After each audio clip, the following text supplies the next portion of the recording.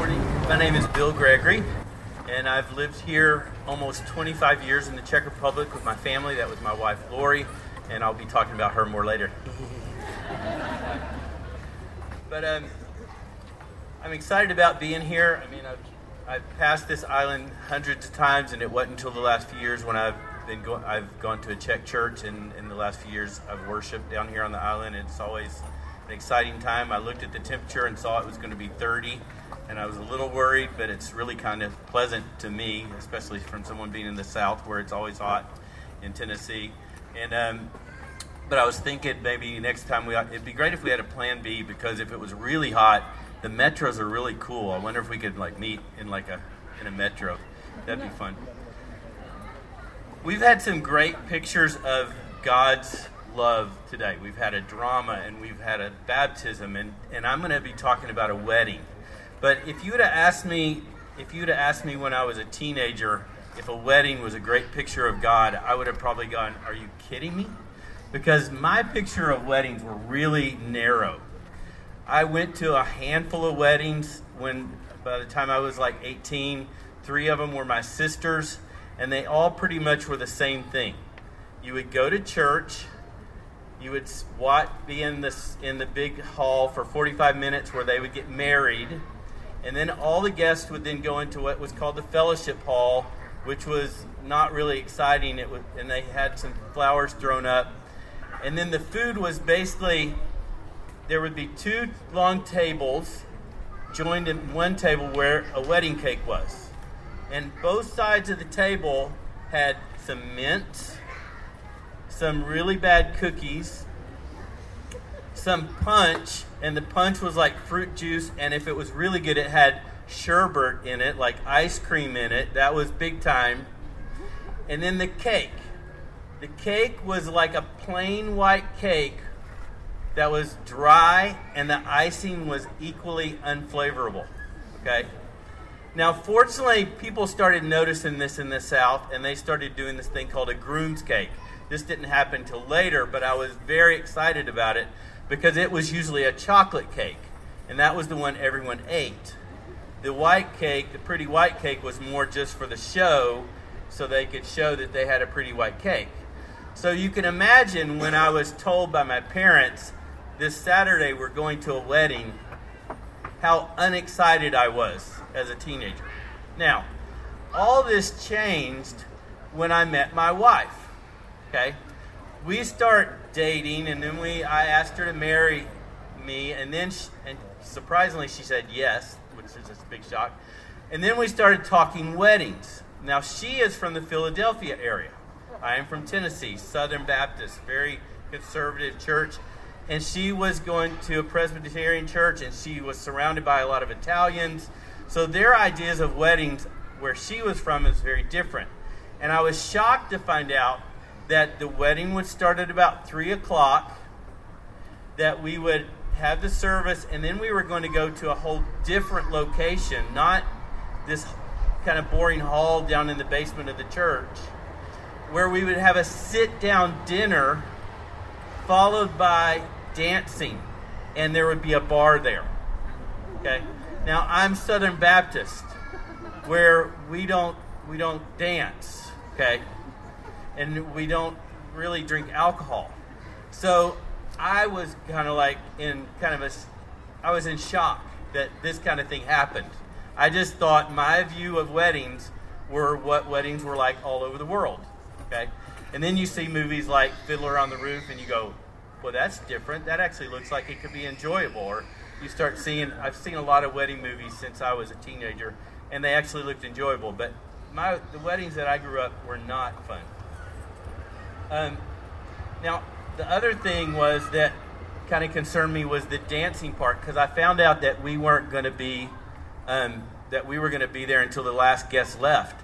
Whereas when I grew up, the reception was the wedding couple usually were taking pictures while we were mingling, eating bad cookies and horribly bad cake. And the punch was good. It was good if it had sherbet.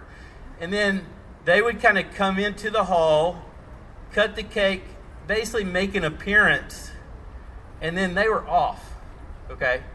Now, when I found out that I kind of thought, okay, we'll do this dance thing, which I'm not really excited about. But I was thinking, we'll do the hokey pokey, and I'm out of there. Because really, I mean, my thoughts were more on the honeymoon. So I really wasn't excited about sitting there for till midnight or after, which is pretty much what we did. But my wife assumed me that if I wanted a honeymoon, I would dance more than the hokey pokey. So I did. And since I wasn't paying for the wedding, it's like, whatever. But in our story, we have a very different picture of a wedding that I would like to go to. Because this guy is talking about killing a fatted calf. And from the South, that sounds like barbecue. Okay? And I'm like, I'll be there. So let's look at the verses here. But let me give you a little bit of context first. Sorry. Right before this, Jesus had just came into Jerusalem, and it was Palm Sunday, where they had just announced him as Hosanna, high King, your King. They're laying palm branches on the ground. People are throwing their coats, waving palm branches and laying their garments, and he's riding a donkey as a king would ride into Jerusalem that had just been crowned. And then the next day he goes into the temple and basically cleans it out and says, this is my Father's house. This is a house of prayer. So he's not only taking a kingly authority, he's taking a spiritual authority as well. And then he is now met by the spiritual leaders who are going, hold on now, big boy. You can't, what are you doing here? You just can't do that. And as if that wasn't enough to show that he had the authority, he had just healed the blind and the lame. So if he doesn't have authority, who does? And so they're coming in asking questions, and Jesus says, I'm going to tell you a story. And he tells the story of the wedding. So that's where we are. The first verses, let me read a couple of verses here.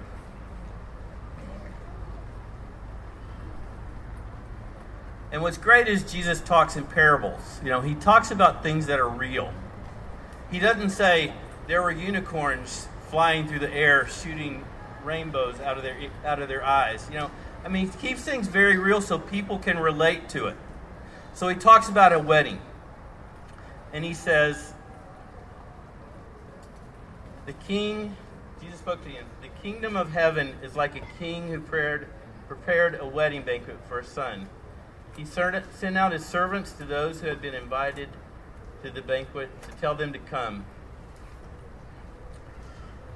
So I can imagine if you were the people listening to this story, you would go, unlike me when I was a teenager, you would go, oh, weddings. I love weddings. That's just so great. You might get warm fuzzies and go, this is the kind of story I've been waiting to hear. And then he says, he sent some, and this is very common, they would first send an initial invitation basically saying, hey, there's going to be a wedding, let's say this Saturday, and so the people would get ready, and then it says he sent the servants out again, which he would do on Saturday to say, hey, I've been cooking, not the king, he's not cooking, but I've got all the people cooking, the food's ready, so now you need to come. And what would happen is probably the lowest of the people who invited would be more punctual, and then the people that had more stature in the community would come a little bit later. So this is very common what he's saying. But then the unthinkable happens. It says, then he sent some more servants and said, tell those who have been invited that I have prepared my dinner. My oxen and fatted cattle have been butchered, and everything is ready. Come to the wedding banquet. This is all great. They're getting warm fuzzies. But then the unthinkable happened. It says, but they paid no attention and went off, one to his field, another to his business. Now,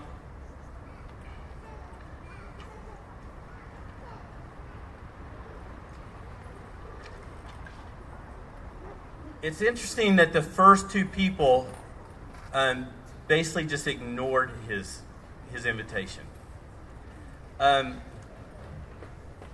Like I said, I've been in the Czech Republic since 1992. I was in Vienna a year before that, so it'll be 25 years this September that I've been in this area, mainly in Prague. And I look at these two responses very typical of what I deal with when I deal with Czech people. I mean, you tell them stories about God, and they basically said, "No, I'm going to go. I have no interest in doing this at all, or even listening to you." I compare it to, let's say we're on this beautiful island surrounded by water. Imagine if I laid in the ground and I told you, "There's no river there. I can't see it, I can't touch it, I can't taste it, I can't smell it." Well, maybe you can smell it. I don't have a really good sense of smell. Some people say it smells a little funny right here. But I can't smell it. And you can come up here and try to convince me that there's a river here. But from my senses, I can't do it. And I've often been told by Czechs, if I see God, I'll believe him. And I'm sitting there going, wow, there's so many things that can tell you that God exists, and you're having a very narrow picture. And God has chosen ways that he's going to reveal himself to you, and it sounds like you've blocked them off and not even given them a chance to work. Like you could look, somebody could say, "Can't you see that bridge over there?" And I could go, "Well, yeah, I see the bridge, but that could be over a field. There could be a little ravine there or something like that." And you could maybe see the heads of the people on the boats going by. And I go, yeah, I don't think those are boats. I think those are people maybe on bicycles. They could be tandem bicycles or something like that. And then you could have people splashing up water. Maybe if I looked over, I could see it. And I go, you probably have a bucket. You're just throwing up water. I mean, I'm very limited in what I have done, what I'm able to believe. Yet the marriage says that God sent out messengers to invite these people.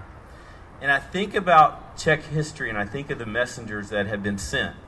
And two of them we just had holidays about, Methodist and Hus.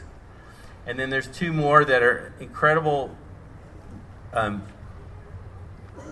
Like if you had four main guys in Czech history, you would use Jan Komenský and Charles IV. Karel IV. And I don't know how to do that in English. Charles IV. That just doesn't sound right. Karel IV. And so when you look at these guys, and I was asking some Czechs that I knew, tell me what you learned in school about these guys, like Jan Hus, for example. And they would say, well, he was just this political kind of religious reformer that changed things around. And I'm like going, well, did you ever talk about his faith and why he did what he did? And they go, no. Why would, that doesn't seem important. And you talk about Methodists, and I was like going, okay, so what did you learn about Methodists? And they were like, well, he brought in a great change in civilization. Like before he came, it was very barbaric, and he brought in like written language and things like that. And I was like going, why did he do that? And they were kind of at a loss for words for why they did this. And I was like going, okay, Karel IV. And I was like, so what do you know about him other than he's the patron saint of the Czech Republic? And they said, well, he was a great king. And I said, well, interesting enough, when I went to Karlstein, the castle down the river, take a right, it's an incredible castle that was built for several reasons. One of them was they wanted to guard the crown jewels. But another reason why they built it, it was kind of a no-nonsense castle. They did not allow women in it. And it wasn't just for the defensive purposes. It was for Karel IV to go down there and have kind of a retreat where he could get away and be alone with God. And in one of the rooms off his bedrooms, there was a very small room that was a prayer room. It wasn't fancy. It was very plain. It wasn't like, if you've ever been in there, there's a beautiful chapel with semi-precious stones. And you would think, oh, what a great place to pray. But they said oftentimes Karel IV would be found, if they didn't know where he was praying on his knees in that very simple little room. He was a man of great faith. And then you have Komenský, who, when I asked about them, I said, what did Komenský do? And they said, oh, he's the father of modern education. And I was like, well, okay, tell me, is that all you got? I mean, is that really the main thing that you know? They said, yeah. I said, I said, did you know why he changed the face of education? They go, I said, it's because he took so seriously the verse that we are made in God's image, that he wanted to bring education to everyone. Boys, girls, and he changed the face of education because of his faith, because he loved God so much that they had accepted this invitation to the wedding. They didn't ignore it. And because they accepted their invitation and they followed God so passionately, that they changed the face of what you see all around us. But the Czech people will go, well, this would have happened no matter what. Well, I mean, you can see evidences of Karl Štvrtý. He built the hunger wall on Petřín Hill. And he did it because he wanted to feed the poor. It really didn't have hardly any defensive strategy whatsoever. You go over there in Bethlehem Chapel is where Karel Štvrtý decided he wasn't going to preach in Latin, he was going to preach in Czech, because he wanted the Czech people to hear the gospel in their own language. And when they did, they responded. There was a revival here because they got to hear the good news of Jesus Christ in their own language. Kominsky changed the face of education. We have so many schools around here doing great things because of his faith, because he followed God so passionately that he was willing to give up his Czech home and he had to move out. Okay? And then you have Methodists who left and became a missionary and changed the face of Europe because of his faith, because he followed God. The next verse that I want to read, it says, now those are the ones that ignored him, and those are people that I would describe as people that hear the good news and don't do anything about it. But then you have verse 6 and 7. It says, the rest seized his servants, mistreated them, and killed them. The king was enraged. He sent his army and destroyed those murderers and burned their cities. And if you were a religious leader and you heard this part, you probably were really mad. Because the Jewish leaders were often reminded of all throughout Jewish history of how they treated their prophets, and especially Jerusalem, how they killed them. And they ignored the fact that they were men of God and did their own thing and killed the people that God sent. And Jesus is reminding these people, this is exactly what's happening again.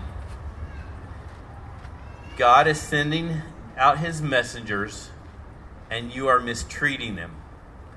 Jesus just came into the city, and people are crying out, Hosanna, waving palm branches. He goes out and says, this house of God that's my Father's is not a place of business. It's not a place of profit. It's a place of prayer. It's a place where people are supposed to come and get to build and strengthen their relationship with God, and you've made a mockery of it. And he cleaned it out. And as if that's not enough, he healed the blind and the lame. And here they are standing right before the Son of God, and they're wanting to do the same thing they've done all along, is mistreat the prophets. And God's not saying that. I mean, Jesus is not telling the story so they'll get angry and go, I can't believe he said that. I mean, he's wanting to change their hearts. He's giving even these guys that have made their house, the house of God, become what it was. He's wanting them to change their lives. He's giving them an opportunity to go, I don't want to be that guy. I want to accept the invitation and go to the wedding. But unfortunately, that's not what happened in the story. And we don't know we can only hope that some of the spiritual leaders heard this and they changed. Excuse me. Let's read verses 8 through 10. It says, Then he said to his servants, the wedding banquet is ready, but those I invited did not deserve to come. Go in the street corners and invite to the banquet anyone you find. So the servants went out into the streets and gathered all the people they could find, both good and bad, and the wedding hall was filled. So he goes off Because the feast isn't going to stop because the messengers were mistreated and some of them were killed. He sent out more people because he wants everyone to come into the feast. In 2 Peter 3:9 it says, "But do not forget this one thing, dear friends. With the Lord a day is like 1,000 years, and 1,000 years are like a day. The Lord is not slow in keeping his promise, as some understand slowness. Instead, he is patient with you, not wanting anyone to perish, but everyone to come to repentance. Everyone to come to the wedding feast." And thankfully, that includes the good and the bad. And I'm more thinking about the bad because that means I get to go to the wedding feast. I'm invited. And so he says this, yet so many people will say, or will treat this like in verse 5 and 6 where they ignore the invitation. And I was reading a book for the past couple weeks. It's called Cuba. And it's an American spy military thriller written probably in the 70s and 80s, where basically America saves the day.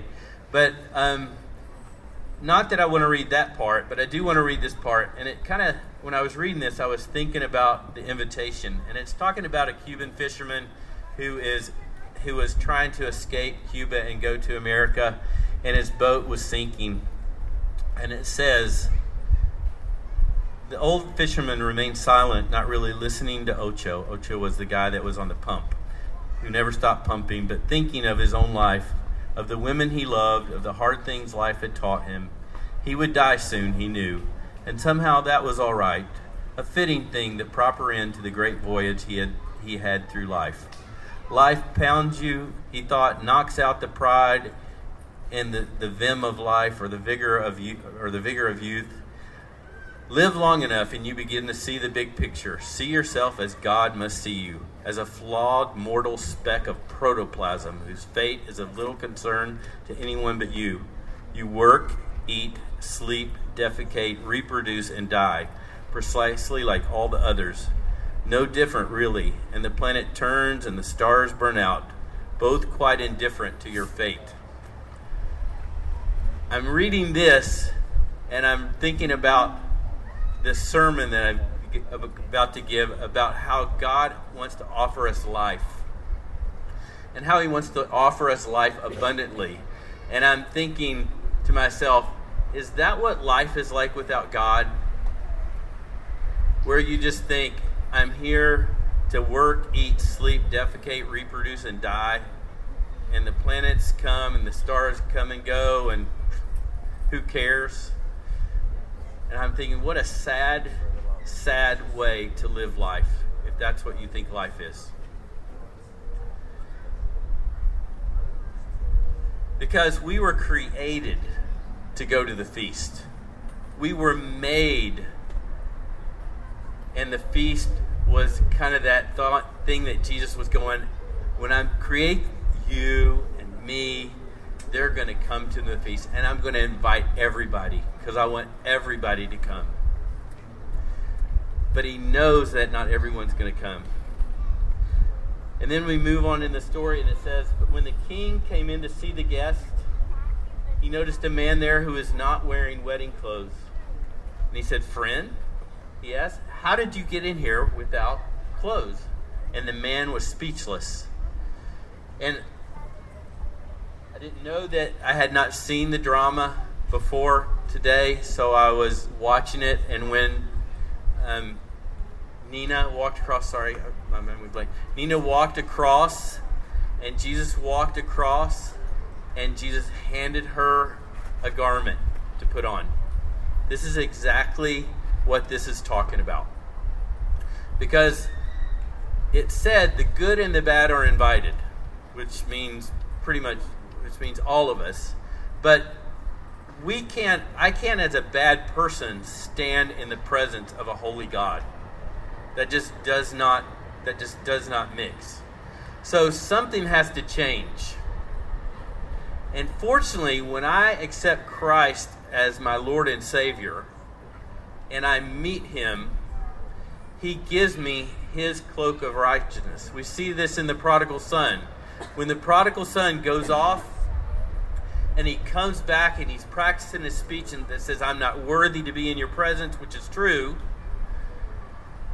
And he gets there and God sees him a long way off and runs to him, and he sees him in the state that he is in, and God tells the servants immediately, go get this man a new outfit.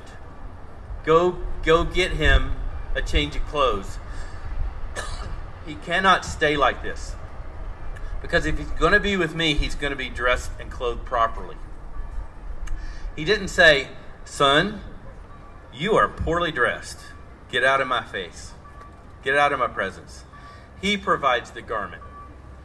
And God provides the garment for all the guests. Evidently, this guest thought it was appropriate for him to just keep on wearing the bad clothes that he wore to the wedding.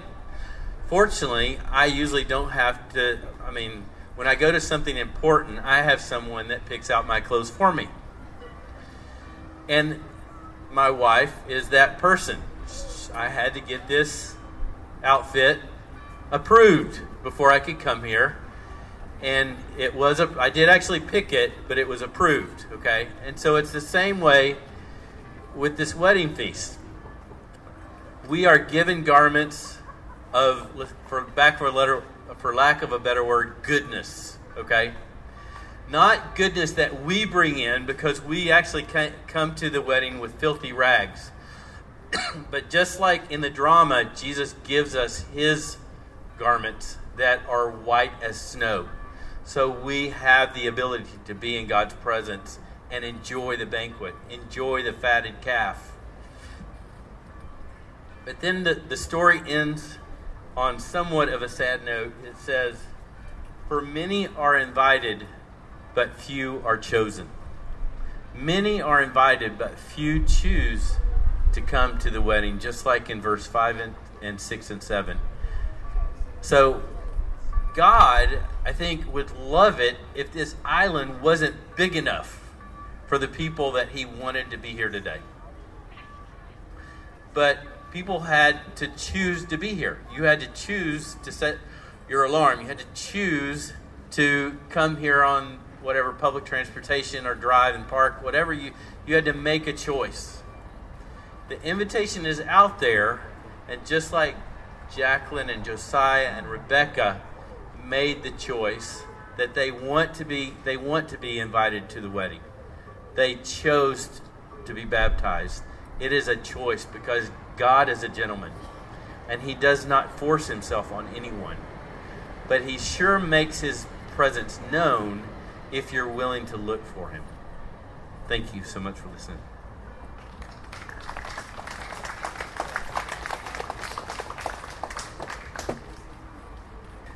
God, thank you so much for the invitation that you've extended to all of us, the good and the bad, to those that aren't looking, that you are constantly sending messengers, and you surround us with your presence through the things that you've created, and the love that we have through people co-workers and family members that love us even though we don't deserve it. Thank you that you give us a garment that we can wear so we can be in your presence, that it's not on our own good works that we get to come, but it's because of who you are and the things that you've done, that you've sent the Son, that we can know that we've seen the Father because of the words that you've given to us through your Bible. And we're thankful that we can be here and honor you, because now we can honor you and sing to you and worship you, because you are worthy of all that we can do or say, and to show our gratitude through songs and through times alone when we are with you, and through fellowship when we're with other people, where we can rejoice in the fact that we have all been called and accepted the invitation that you've given out. In Jesus' name I pray, amen.